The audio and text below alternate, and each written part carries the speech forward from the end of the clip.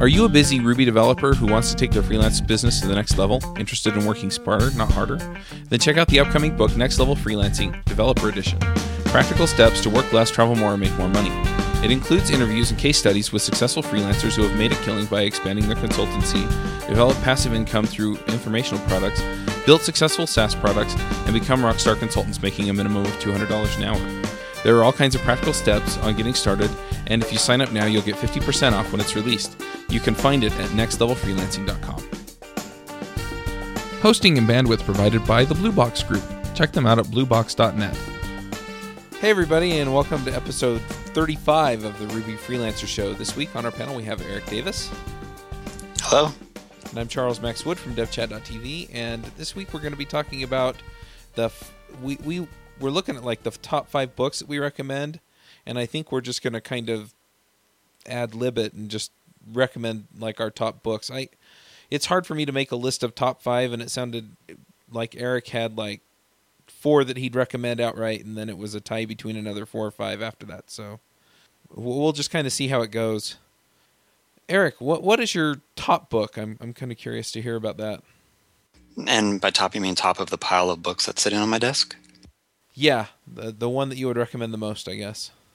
Okay, so I think the one that's had the best impact was, I think, Duct Tape Marketing by John Jantsch. It's very much a marketing-oriented book, but it has a lot of good, like, how to run your business, and it's not just marketing, but sales and customers and who you're working for and kind of like what services you're providing. And it's kind of an older book. I've used it for many, many years, and it's one I keep pulling off my shelf, and it's pretty dog-eared right now. Cool. So I've heard of it. I haven't heard a lot about it. Is there like a major theme or lesson that you got from it that was really valuable, or?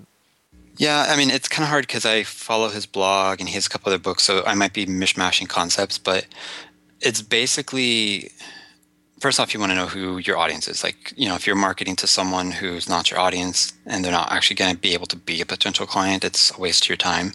But the big point of it is he has kind of this idea of, instead of like a sales or a marketing funnel, which is what people talk about a lot of, it's more of an hourglass. And the point is you want to kind of build people up. So someone might come to you and they'll learn a little bit about you, and then over time you kind of deliver more and more value to them, and then eventually they get to the middle of the hourglass where they become an actual client and start paying you. And then the idea is, especially with freelancing, like that's usually where the relationship will stop. Like, you know, you do the project, you're done, you move on. Well, he's a big proponent of going back to those customers and, you know, maybe getting a second project from them, or, you know, giving them other services or other benefits. And so that's kind of the bottom part of the hourglass. And that's where you want to be. It's where you're kind of working with existing and past clients a lot and giving them more services, giving them more value from you. And that's what actually will generate a lot of the referrals and stuff. And so that's a big concept he has. This book I know specifically talks a lot about kind of building different marketing materials, and not like letterheads or business cards, but like, you know, here's a white paper on how to do whatever, I guess, routing in Ruby on Rails and why it's important and all this and that. And you kind of do that as something to give away to potential clients and kind of work them through that hourglass. So that's the short summary I can remember. There's a lot of good, like, tactical level advice in there, and it's one of those books like you can read it and have a to-do list of 50 things that you want to run out and do, and you just, every time you read it, you get more items for that. Right, that makes sense.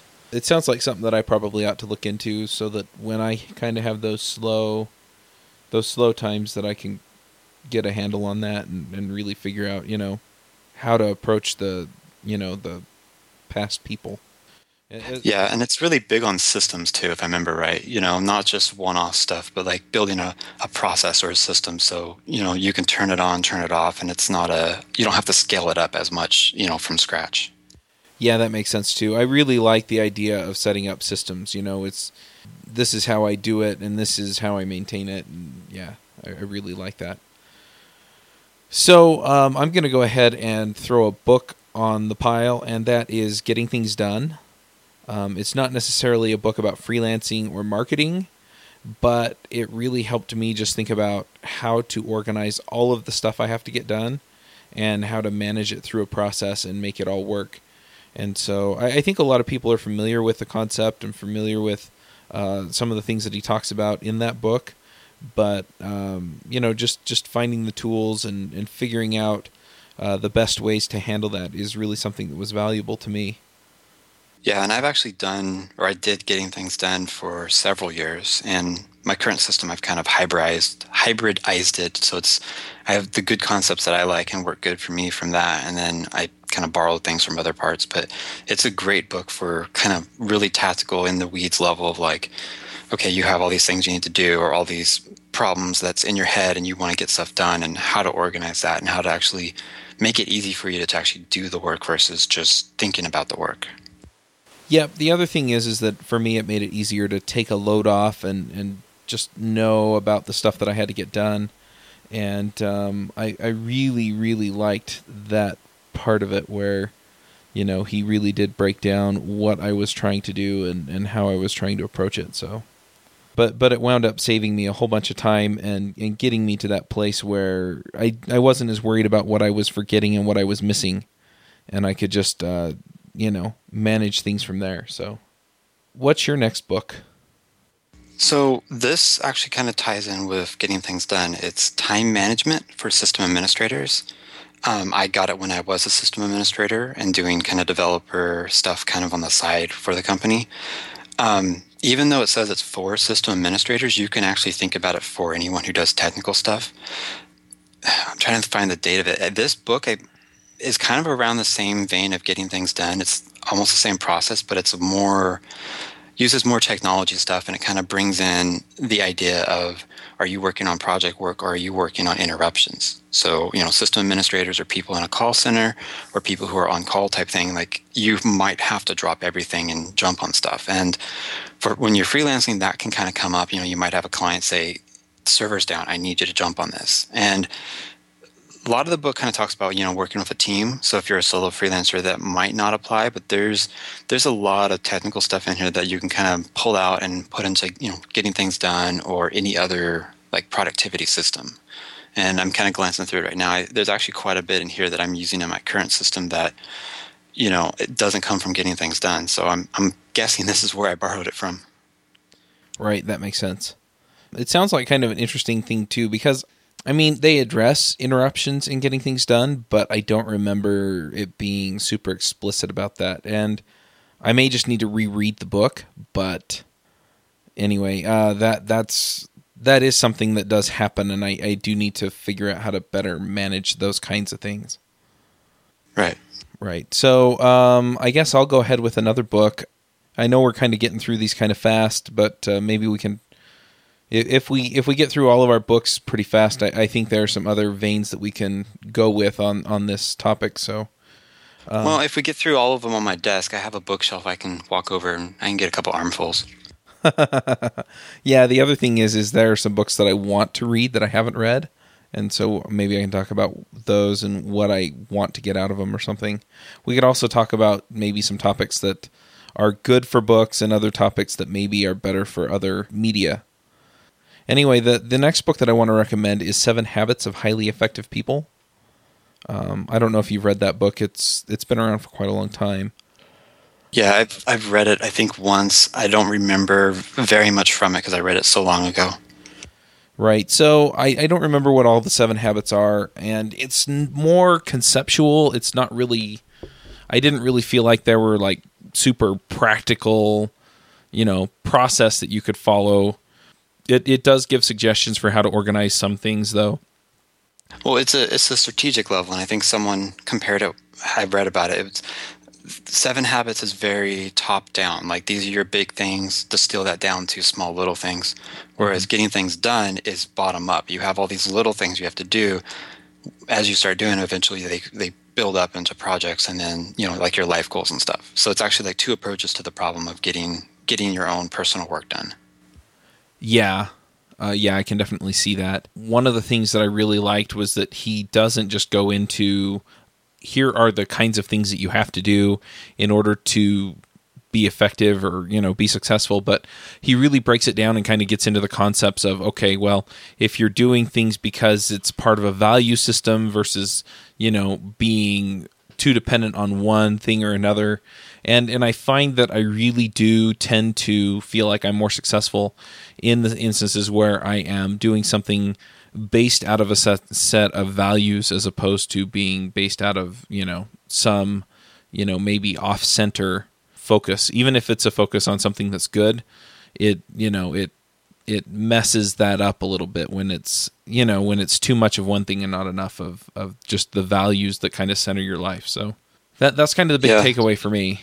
One thing I still remember from that, and I actually use almost every day, I'm pretty sure it's from that book, but it's the quadrant of important or not important, and then urgent and not urgent. And one is on the y-axis, one is on the z-axis, x-axis, and the idea is you might have something that's urgent but it's not important, or something that's important but not urgent. And I think he goes into quite a bit of detail about the differences and kind of how interruptions are almost always not important but urgent, and how you really want to minimize that, but you want to maximize you're important and either you're urgent or non-urgent. And I still use that to this day. Even when I'm talking with a client about features, I'd say, now, is this an important feature? They might say yes. The stereotypical clients say yes, it's important, but you can ask them, is it urgent? Do you really need this for the release this week, or can it be pushed back? And so that still frames my thinking to this day. Yeah, I agree. He talks about how most people live in quadrant 1, which is important and urgent. But what you want to do is get to the point where you're working primarily in quadrant 2, which is important but not urgent. So then you're being effective, and you're not nose to nose with your time deadline, and more proactive. Yeah, exactly. And so then what happens is you're able to do things to the right level, get it done, on time or ahead of time, and not feel like you're rushed or pressured as far as delivery goes. And that he basically explained that that's where most effective people channel their time and energy. So what book would you choose next? I'm trying to think here. So I'm going to make a little easy one. We've talked about it many times before, but Get Clients Now. If you haven't heard the other episodes, it's once again, it's very tactical level marketing advice, but it's structured around a 4-week calendar. And so you pick from a buffet of different things you're going to do, different tasks, and you kind of put them on the calendar. And so it's every week you have to do these things, and you kind of get a little scoring sheet to score yourself. So it's a really good way, especially if you don't enjoy marketing or just don't feel like you can ever find the time to do it. This way kind of puts some metrics behind it, and it kind of, at least for me, it helped motivate me to, get my numbers up and actually, put more check marks on my little tracking sheet. So once again, Get Clients Now. I mean, we've talked about it a bunch, but I think it's still one of the most important books for freelancers. Yeah, I agree. That was going to be my next pick too, was Get Clients Now. Stolen. Yep. But anyway, yeah, it really does. The thing I really liked about it was, it's the 4-week program, but just being able to hyper-focus on some area of your marketing funnel and just making it happen. There's just some real power in being focused on something important. So if you're struggling in sales or marketing, then by all means, pick up this book, because it helps you focus, it helps you figure out where you need to focus, but it also just gives some killer advice on whatever area you're trying to work in, on how to make it better. And so, you kind of get it all there. It's really good. Yeah, and the thing I like about it is it's not even like a beginner or an intermediate or an advanced book. It's a book you can come back to and redo the program at whatever stage you're at. And like you said, you can analyze what part of your business, but also kind of what your own skill level is. And it's a very good, action-oriented book. Yeah. Yep, exactly. It's a come back and do the process again, because most likely once you get one area in line, then you can find weaknesses in other areas and do the program over again for those areas of your sales funnel, your sales cycle. Yeah, and it's like code, and you optimize what's the worst problem, and then you optimize the second worst problem, and you kind of work your way through it, and eventually you get to a solution where you're like, hey, everything's good enough, I can move on. Yep, absolutely. So I only really had the 3 books. I have a bunch that I want to read, but I haven't read them yet. So I guess I could pick another book, but since you stole my 3rd pick, I'm going to make you put another book out there. Another good one is by Michael Port. It's Book Yourself Solid. I've mentioned it before. It has a pretty good marketing focus, but it's a lot more general business. It's actually a lot like duct tape marketing in that it talks a lot about finding your audience, figuring out how you can serve them, figuring out like what levels of service they need, if they need just, a little bit of help or actually like holding their hand or actually doing it for them. And it actually goes through different strategies. So you can have like a strategy for the web, which, if you're a Ruby or Rails freelancer, you probably already have a pretty strong web strategy. But it also goes into like a strategy for if you're going and networking with people, or a strategy if you're trying to get some PR and stuff like that. So it's a really good kind of general marketing book. It has some strategic stuff in it and then some tactical stuff. So it's a pretty good mix. I used it along with Get Clients Now when I got started, and I think it was like within like 2 or 3 months, like I was already up to full-time work. So it works, the stuff in there, if you follow it, and it's a pretty good book for that. So I have to ask, what's the primary difference between Book Yourself Solid and Get Clients Now? So Get Clients Now, it's kind of like you already have your business, but it's not at where you want it to be. And so here's some tactics, here's some techniques to do to improve it. Book Yourself Solid, I think, is more of, you might already have a business, but it might not be doing what you want. Like, I'll use an example. Say you're already a freelancer, but you're doing mostly PHP projects. So Book Yourself Solid is going to help you define what you want to do. Like if you want to get into Ruby and Rails, define where you're going to find these people and build up around that. So I think Book Yourself Solid kind of it goes a bit farther, but it doesn't go in depth of the day-to-day activities like Get Clients Now is. Okay, that makes sense. So if I had to pick another book that I've actually read, because I'm running out of books like this that I've actually read, and the reason is because I went freelance, and then I got real busy, and I hadn't really read a ton of them before that.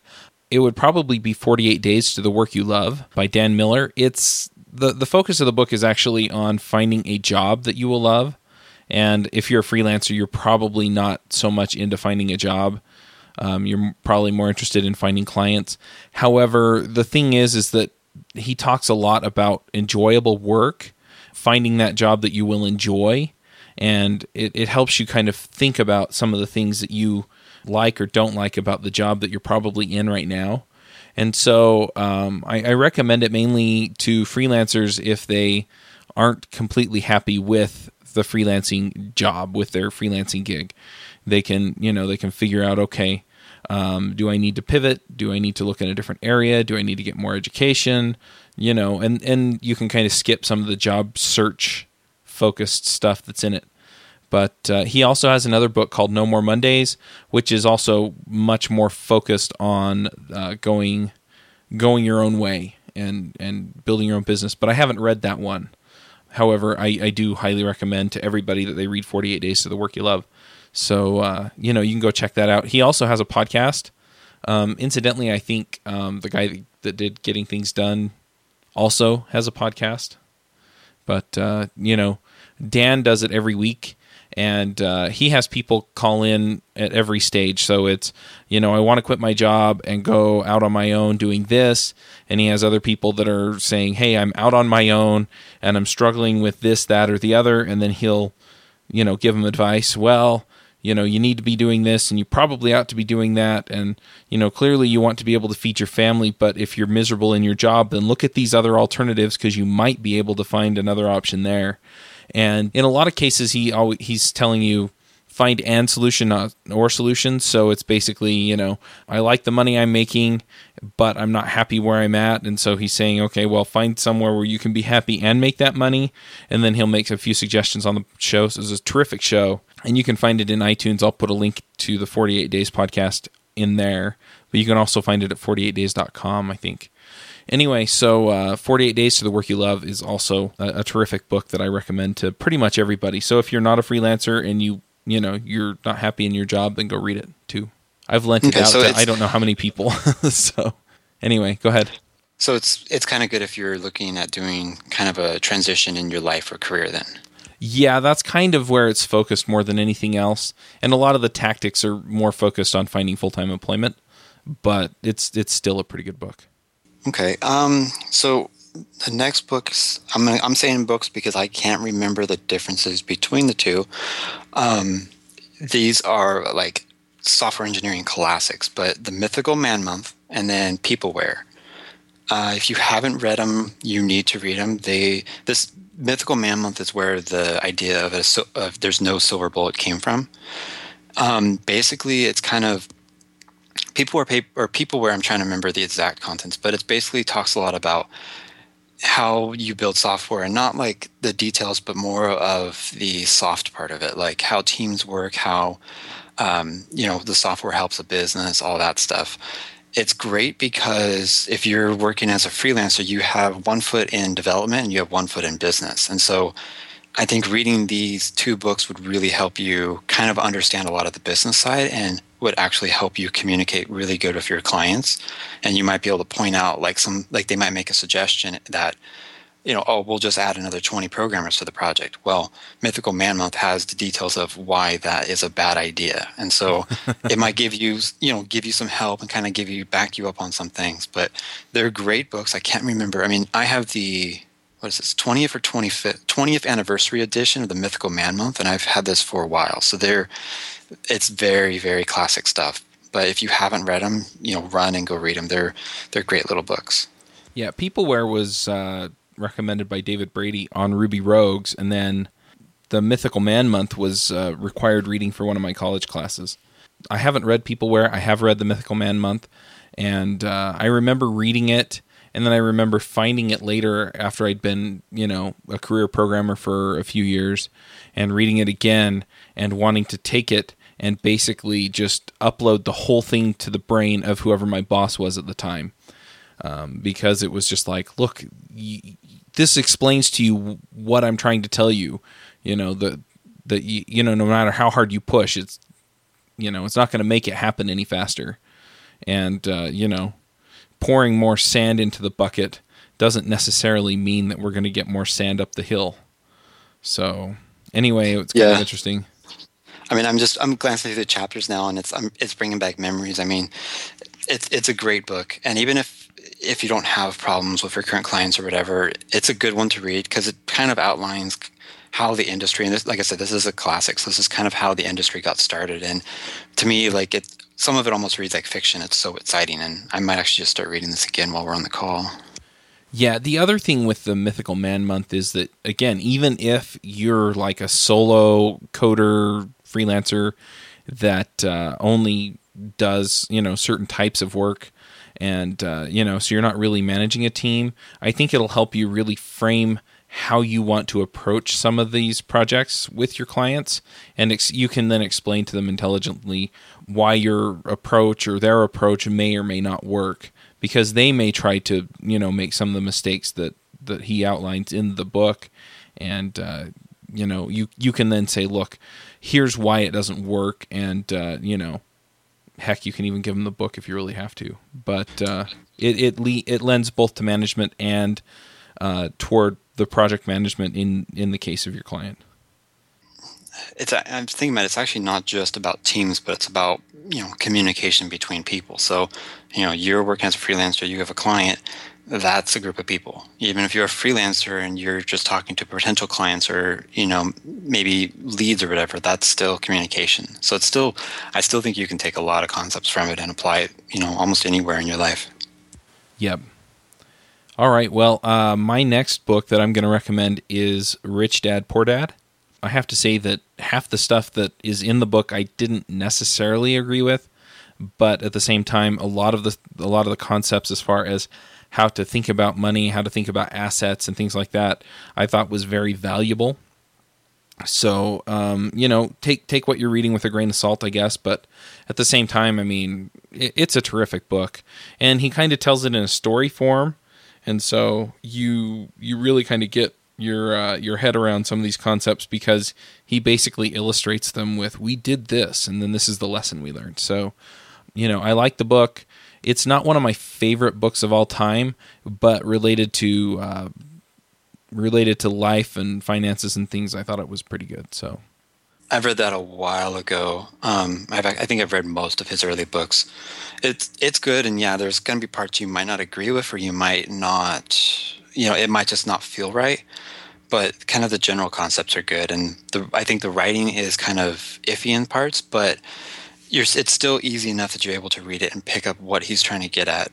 And I mean, I remember he had a quote of like, he might not be the best writing author, but he's a best-selling author, and so it's kind of the idea of this is good enough content to get it out there to help people. And I know some people that were extremely helped by the concepts in that and are actually millionaires to this day now. Yeah, I've heard a lot of the same things. I don't know anyone personally who became a millionaire due to any concepts that they read from the book, but I also know people who are well off that agree with a lot of the principles in the book. And the other thing is that it's not just the way he writes and things.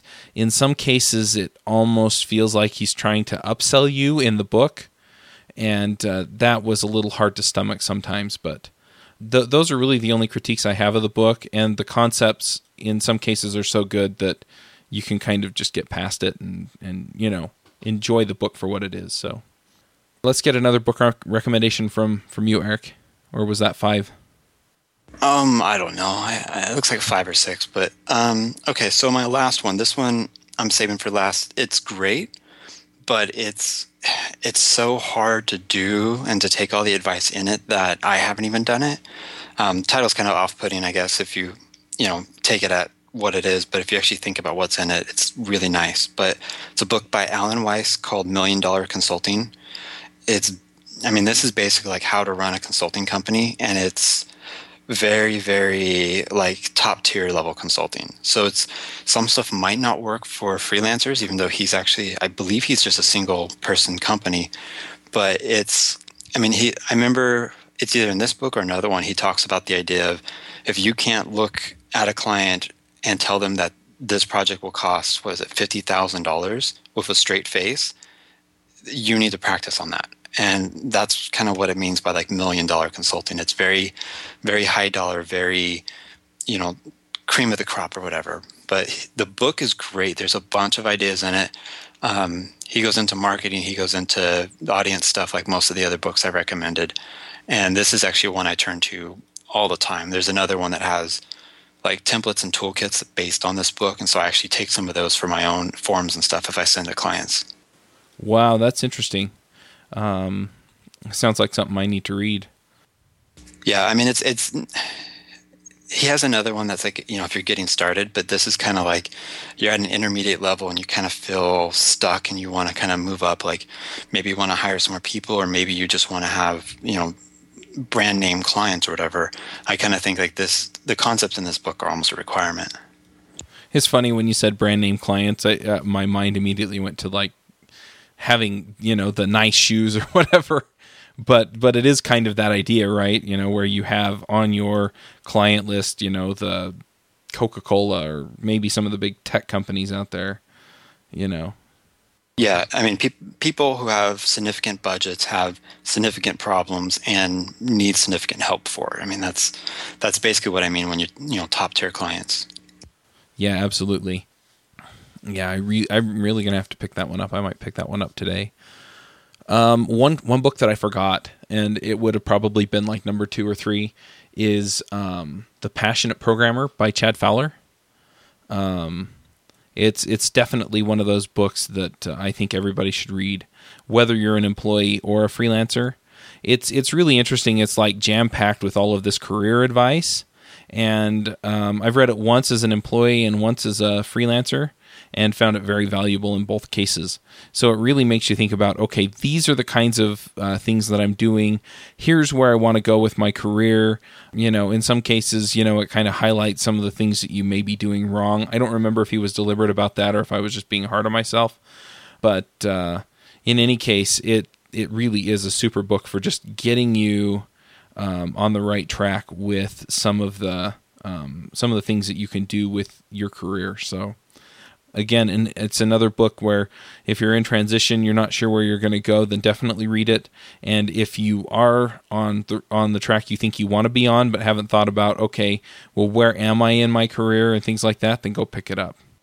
Yeah, I'm trying to remember if I've read that or not. I'm pretty sure he actually had one before it that was retitled, and so that's kind of the second edition. Yeah, and he retitled that one. Okay, so I read the original one. It's a long one. It's My Job Went to India, and all I got was this lousy book. Mm-hmm. I read that when I was an employee, and it's not even just like career advice, but it's like a bunch of stuff to like improve yourself and improve like how you do your work. And I think I still have stuff on my to-do list from like action items that I took from that book that I still haven't even been able to get to, but I haven't deleted them because I really want to do them. Yeah. Yeah, it's a really good book. I remember reading it. When did I read it?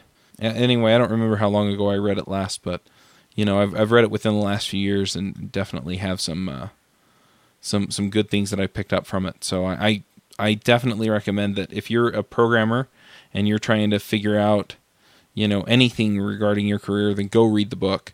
And if you think you're secure in where you're going with your career, go read the book and just see what it has to offer, because I guarantee you that there are things in there that are going to change the way you think about it. Yeah. I'm actually looking here because I have the PDF version.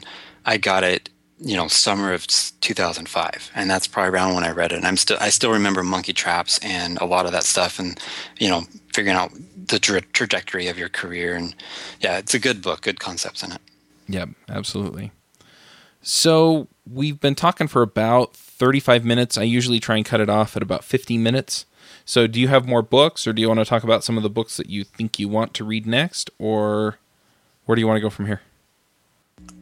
Actually, what I would like to do, because I actually have a pretty hard line on this, is I have some printed, dead tree books, but I also have been buying a lot of ebooks, whether PDF or actually on my Kindle. And so I think talking about, when you would actually want to buy a dead tree book versus an ebook, and also when a book might not actually be the best thing for you to use if you're trying to learn something. I mean, you mentioned that at the beginning of the show, and I think that's actually a pretty good thing to think about. Yeah, that makes sense. Let's talk about dead tree books versus ebooks. I have to say that where I come down on this usually depends on whether or not I'm flying, because they don't make you turn off the dead tree books. I don't know. There is something about reading a dead tree book that is nice, as opposed to reading it on my Kindle or my iPad, but it's hard for me to really quantify what that is. I don't know if you have other thoughts on that. Yeah, I mean, slight tangent. I've typed almost everything, put everything on the computer, but I've actually started using, real paper and ink to write stuff down. And I think that's kind of the similar thing, having the tactile feedback of actually holding a book and flipping through it. There's a lot that helps you than you can't get with an ebook. Like, I can look at this book on my desk and it's half an inch thick. I know that's going to be a small book, and I know really easily based on how I'm holding it how far I am in it. Versus an ebook, you might have to look at what page you're on and do some calculations, and technically all of your ebooks feel the same way to your hand, but different books might feel different. Like this one has kind of a soft cover. This one's slick. This one has hardbound, so it has the sleeve. So I think just the act of physically reading, I think it's actually majorly difference between the two. But I don't know. For me, that doesn't matter as much to me anymore as the information in it. And I've actually kind of come down hard on dead tree books in that I will almost always buy the Kindle or electronic version first. And if it's a good enough book, I will get an actual printed copy of it. Yeah, I can see that. I mean, I definitely agree regarding whether it's, the tactile feel of the pages or, I think sometimes it's just easier to read or to assimilate the data from if it's an actual physical book. But it's so convenient to have on your iPad or your Kindle, and I have a Kindle Touch. I don't know what device you have, but it's there's this it's nice because I can just carry one little thing around and it has all of the information in it that I want to consume. So, I think there's a trade-off, and it just depends on whether or not I want the experience of holding paper or whether I care enough and whether it's just okay to, read the information off of an electronic copy. Yeah. So, I mean, and this is why, because I have a different reading process than I think a lot of people. I know a lot of people will write in books and make notes and dog-ear stuff. I don't like that. For some reason, I have to keep my books pristine. I actually have things called book darts, which are little pieces of metal that kind of you insert and they actually point out like certain lines, but they don't actually damage the book. So for me, whenever I would read a physical book, I would be reading it, and then in the other hand or on the table, I'd have a pad and paper and be writing my notes. And so to me, that worked, but then after I wrote them all down, one, I'd have to be able to read my handwriting, which I've already mentioned is kind of hard. But two, I'd have to type it up in the computer to kind of, have the long-term storage of it and also be able to go through it. And so the act of reading a book for me was actually a bit of work. And it got to a point where I had about 30 books worth of notes. Well, not 30 books of notes.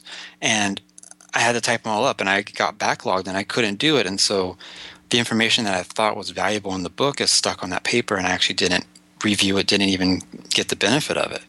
But with my Kindle, I've written a script and figured out how to do it. But basically, I highlight stuff. You can do that on the Kindle devices.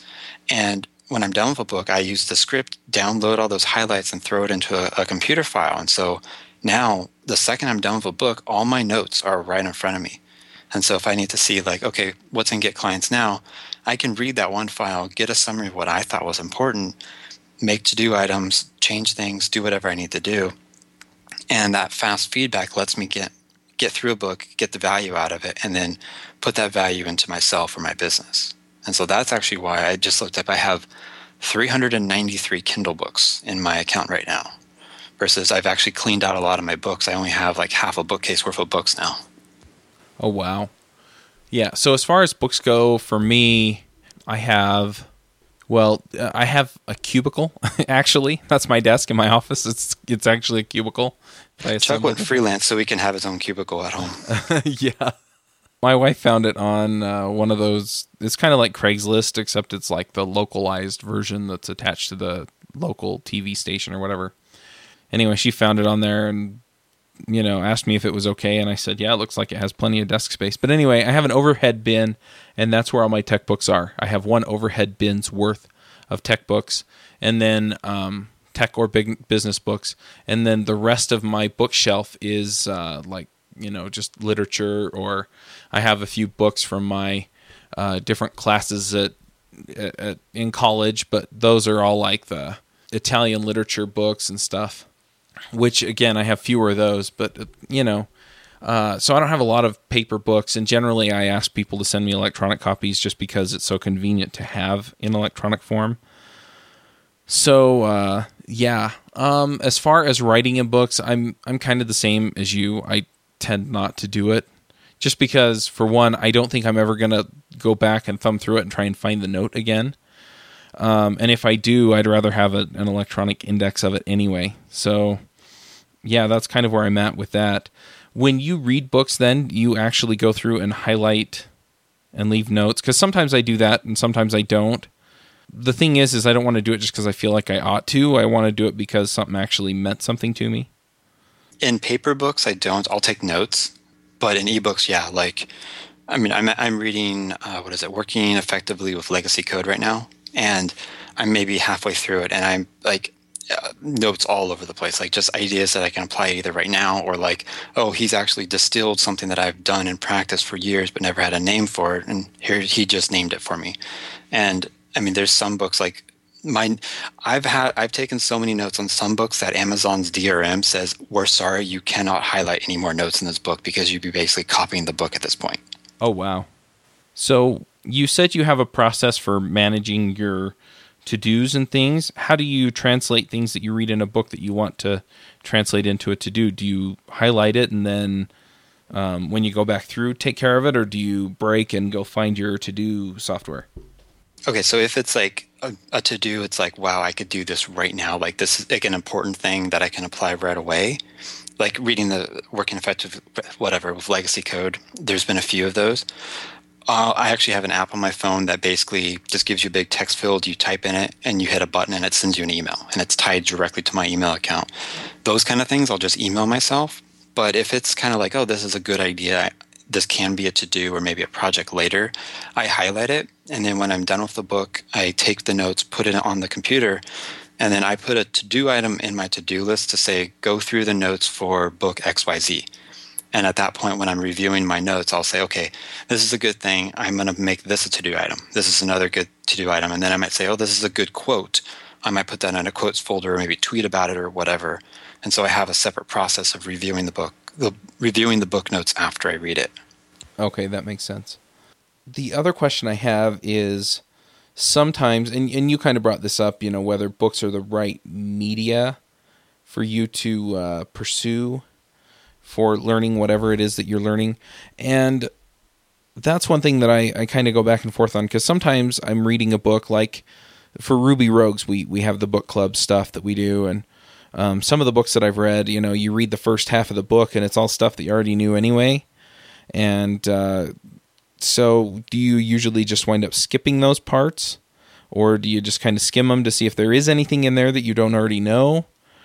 I haven't really found a good process for that, because I do want to read the book and I do want to get the knowledge that I don't already have out of it, but I don't really want to, muddle through the first half of the book, with stuff that I already know and I'm comfortable with and, don't really feel like I'm getting a ton of value out of. Or do you go find a video or something that is more on your level? For me, reading is the best way for me to pick up stuff other than actually doing it, because I enjoy reading. I love it. It's, if that's my one hobby, I'd be happy. If I'm reading a book and say it's stuff I already know, I tend to start skimming and not reading as detailed and not taking as many notes. And if I end up skimming for a couple chapters, I might jump to the table of contents and see if there's, a chapter that might be interesting to me. But it's hard because if I start a book and it has some value for me, I almost always try to finish it. But there's some books like you get 10% in and you're like, this is not interesting. And I just drop it and just say, I'm not going to read this. And that's why I read on my Kindle so much, because I actually grab a sample for every book before I read it, just to see, do I like the author's tone? Does it sound like they're actually going to help me? And if they don't, I delete the sample, no cost to me. And if it's something I like, it goes on my list of like, this is something to read later. Very, very few books that I've gotten partially through, like especially physical books, and said, I don't like this, I don't want to read it. Because there's always going to be those little gems that, the whole book could be crap, but you might find like one little idea that really pays for itself and pays for all the time. And so I'm always trying to be open for that. And the fact that I can take notes and take that idea and put it into my own process is kind of a good way, so I don't have to go back through the book later. I'll buy that. So the other thing is that I find myself sometimes, like, I'll pick up a book and I'll get a quarter of the way through it, and it is interesting, but I still find myself not able to finish it. I just never come back to it. Do you ever run into that? And is that indicative of it just not being compelling enough, or is it because I'm busy and it just happens, or what do you think? Can we skip this question? Because on my Kindle, I have a folder of what I'm currently reading, and it says I'm currently reading 31 books at once, and I'm not. You've got me beat. I think mine says I have like 24 books that I'm currently reading. Yeah. So, okay. I mean, this is kind of like a problem that I ran into, I guess, when my daughter was born, is I was still picking up books, but I didn't have as much time. And so my, I guess, purchasing and acquisition speed remained constant, but my actual consuming speed slowed down a lot. Before that, what I tried to do is try to read one business book, one technical book, and one fiction book at a time. And the intention is, sometimes I feel like technical, sometimes I feel like business, and sometimes I need to read to go to sleep. And so that's basically, I would have those three. And if a book is so boring or just not interesting to me long enough and it's in that half-read state, I'll drop it for later and then grab a different book. Because sometimes a book's just not right for you at this moment, but maybe later on it is. And so I've kind of slowly started adding books to that folder just because my organization kind of slacked. And I think now I'm reading like 4 or 5 books actively, and it's hard. And really don't recommend it at all. Like if you can get by with reading one book at a time, that's probably the best thing to do.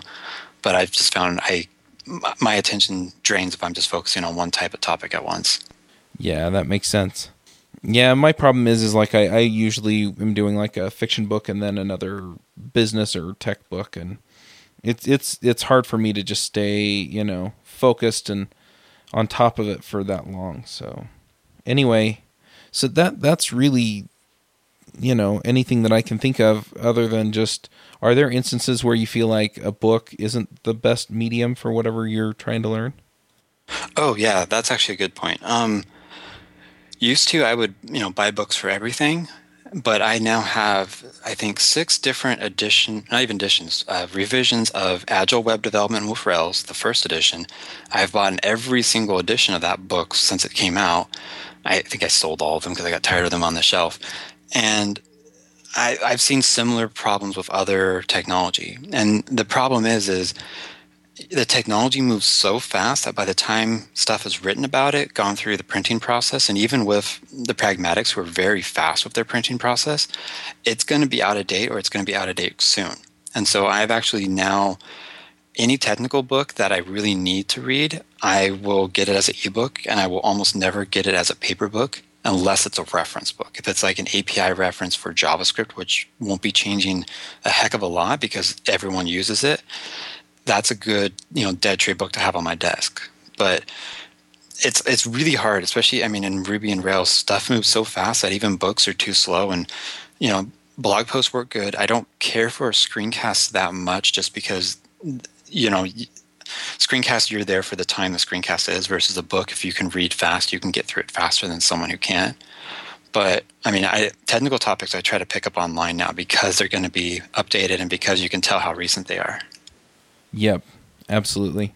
And that makes sense to me too. I kind of inherit books sometimes rather than buy them, so that's why I have a lot of the books that I have.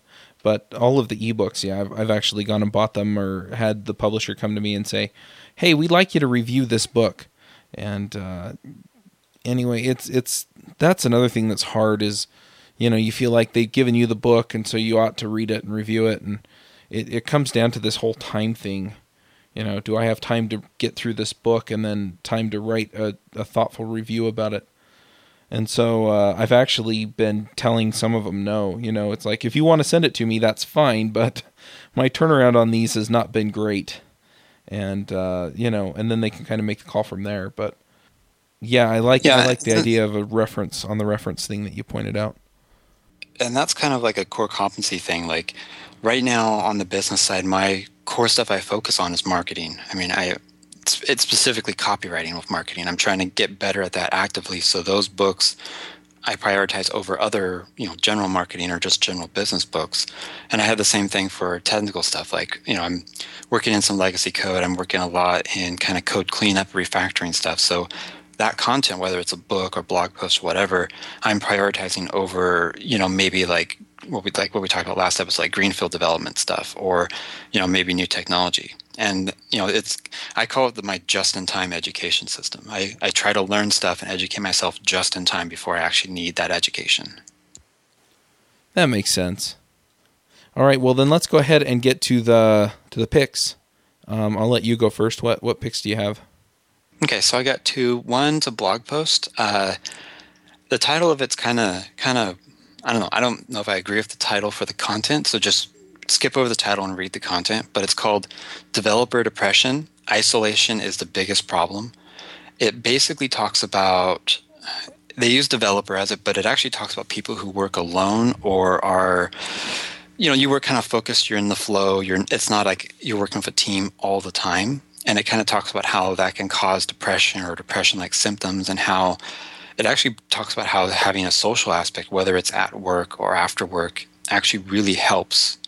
And so there's a lot in here. I'm not even able to paraphrase a little bit, but it's a really good read, especially if you're like me, working at home, doing development. The only company you see is your dog throughout the workday. It's a really good book. It's a really good article to kind of go through. And then my second pick is by Avdi. It's Ruby Tapas Episode 4 Bear Words. Ruby Tapas is a paid screencast subscription product that Avdi has, but he's putting out, I think it's on Monday. He's putting out one of the 3 for free, and so this is one of the free ones. I really enjoyed this. I'm a subscriber, but this one basically paid for itself because he was able to describe some concepts that I've been doing ever since I got started in Ruby and couldn't really actually describe it. It's a great because it's about naming and variables, and then he gets into about like Ruby scope stuff. So it's like I said, this is a free one. You can watch it on his blog, and if you like this kind of stuff, his subscription service has a lot of stuff in there. I mean, I spent the night and watched all of them, got all caught up, and have a bunch of notes of stuff I need to start applying, today type thing. Yeah, I've heard a lot of good things about it, and Avdi is on the Ruby Rogues podcast, so. Yeah, really, really smart guy. Yep. Is that all your picks? Yep, just 2 this week. All right. Just wanted to make sure. Besides the, 40 books we recommended. I know, really, right? My picks this week, I want to talk about a couple of them. The first one is I ripped some DVDs. I guess that's illegal, but I'm only just putting them up where I can watch them on my Blu-ray player from network-attached storage. And turns out that Handbrake can rip them, and it can also put them in a format that my Blu-ray player can read. So I really, really like it. You can get it at handbrake.fr. And then my other pick is BitTorrent. And I'm not going to talk about everything that I have ever gotten off of BitTorrent, mainly because I don't want to incriminate myself over the air. But basically, it's a great way of transferring files. I think some of the distribution networks out there for things like Linux distributions and stuff, for getting ISOs for installing Linux and stuff like that, use BitTorrent. And so it's really a terrific way of pulling data from multiple sources and, kind of having it build into a coherent, cohesive file. So I really like that. And if you're on the Mac, you can use a program called Transmission to do it. I'm sure that there are BitTorrent clients for Linux as well. And I know there are on Windows. I just haven't used any of them recently. So I'm going to pick Transmission as well. And those are my picks. We'll wrap this up. Do you have any announcements or anything you want to talk about that's going on with your business before we wrap this up? No, not really. Just normal day-to-day business stuff this week. We'll catch you all next week. Take care.